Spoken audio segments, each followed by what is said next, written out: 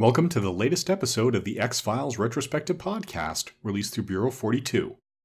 I'm your host, Blaine Dowler. This time around, we are looking at Dusk. This is the fourth short story included in the X-Files Trust No One collection. It was written by Paul Crilly, who has written for TV and movies and comics, including actually an X-Files conspiracy crossover and Rise of the Darklings and others. Done a lot of work for Marvel as well, things like novelizing Daredevil the Man Without Fear and so forth. And so far this is one of my favorite tie-in short stories. It is a very clear parody of Twilight. The Dusk series of novels is extremely popular with teenage girls. It's about a vampire. The female lead is essentially a blank template with no personality so that the readers can imprint themselves upon her and imagine that this is happening to them, regardless of how different the readers are. The author, who Mulder and Scully eventually track down, for reasons I'll get into in a moment, says he was doing it as a satire to show how vapid the current pop culture is. But they were so popular, he just kept writing them and hating himself for it. But there are rumors that he was basing the lead vampire in this book off a quote-unquote real vampire that was running around and killing people in his hometown in the 1950s. The reason Mulder and Scully are brought in is because there are missing persons from that town, 3 missing teenage girls who are all obsessed with these books. And when they come there, they discover that these girls thought that this vampire was real and they were out looking for him to be his boyfriend. When those 3 girls turn up dead, 9 other girls voluntarily run away from home, hoping to be his next girlfriend and to fill that void that they believe has been left.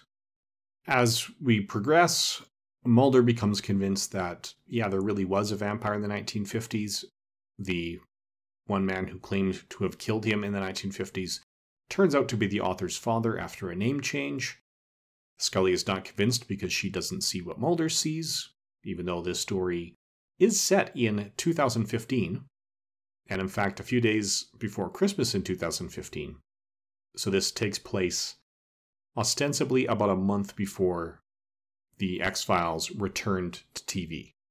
So there are definitely good things about it. In fact, like I said, this is one of my favorite stories. If anything, the only issues that we have here are because they clearly were not communicating with IDW Publishing what plans they had for the revived TV series.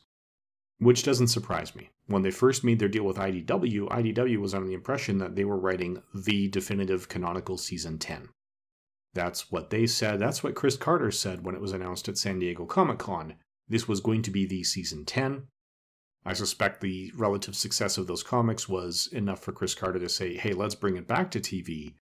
And then when they did that, they completely did their own thing with total disregard to what was going on in the IDW comics. So it wouldn't surprise me at all if the people doing the IDW comics were not given access to the TV series to make things consistent.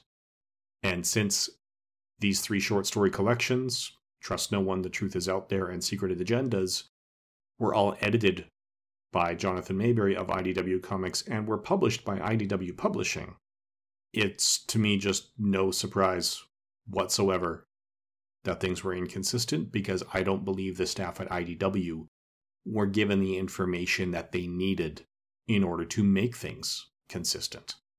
Now, that's not something I have any documentation for. That's just what my gut instincts say. So ultimately, yes, this is enjoyable. It is easy to recommend, but it may be difficult to reconcile with what we've seen of the TV series that premiered a month after this is set, or about 8 months after the book was actually published.